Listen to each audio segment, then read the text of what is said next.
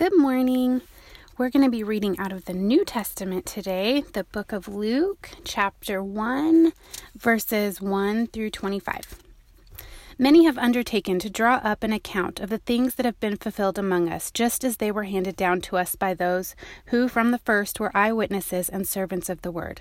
Therefore, since I myself have carefully investigated everything from the beginning, it seemed good also to me to write an orderly account for you, most excellent Theophilus, so that you may know the certainty of the things you have been taught.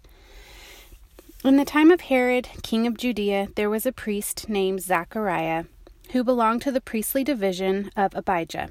His wife Elizabeth was also a descendant of Aaron.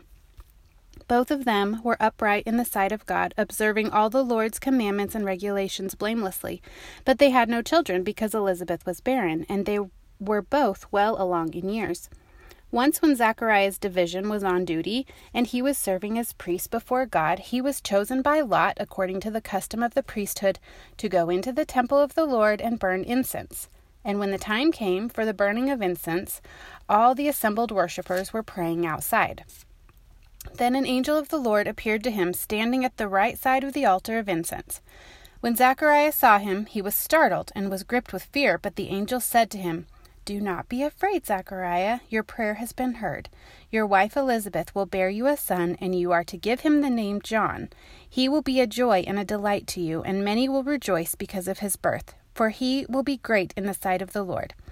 He is never to take a drink of wine or other fermented drink, and he will be filled with the Holy Spirit even from his birth.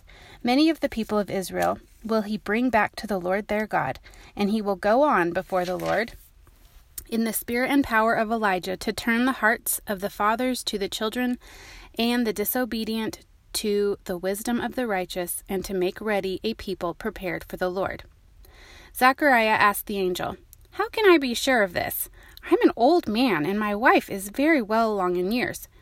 The angel answered, "I am Gabriel. I stand in the presence of God, and I have been sent to speak to you and tell you this good news. And now you will be silent and not be able to speak until the day this happens, because you did not believe my words, which will come true at their proper time." Meanwhile, the people were waiting for Zachariah and wondered why he stayed so long inside the temple. When he came out and he could not speak to them, they realized that he had seen a vision in the temple, for he kept making signs to them but remained unable to speak. When his time of service was completed, he returned home. After this, his wife Elizabeth became pregnant and for 5 months remained in seclusion. "The Lord has done this for me," she said. "In these days he has shown his favor and taken away my disgrace among the people."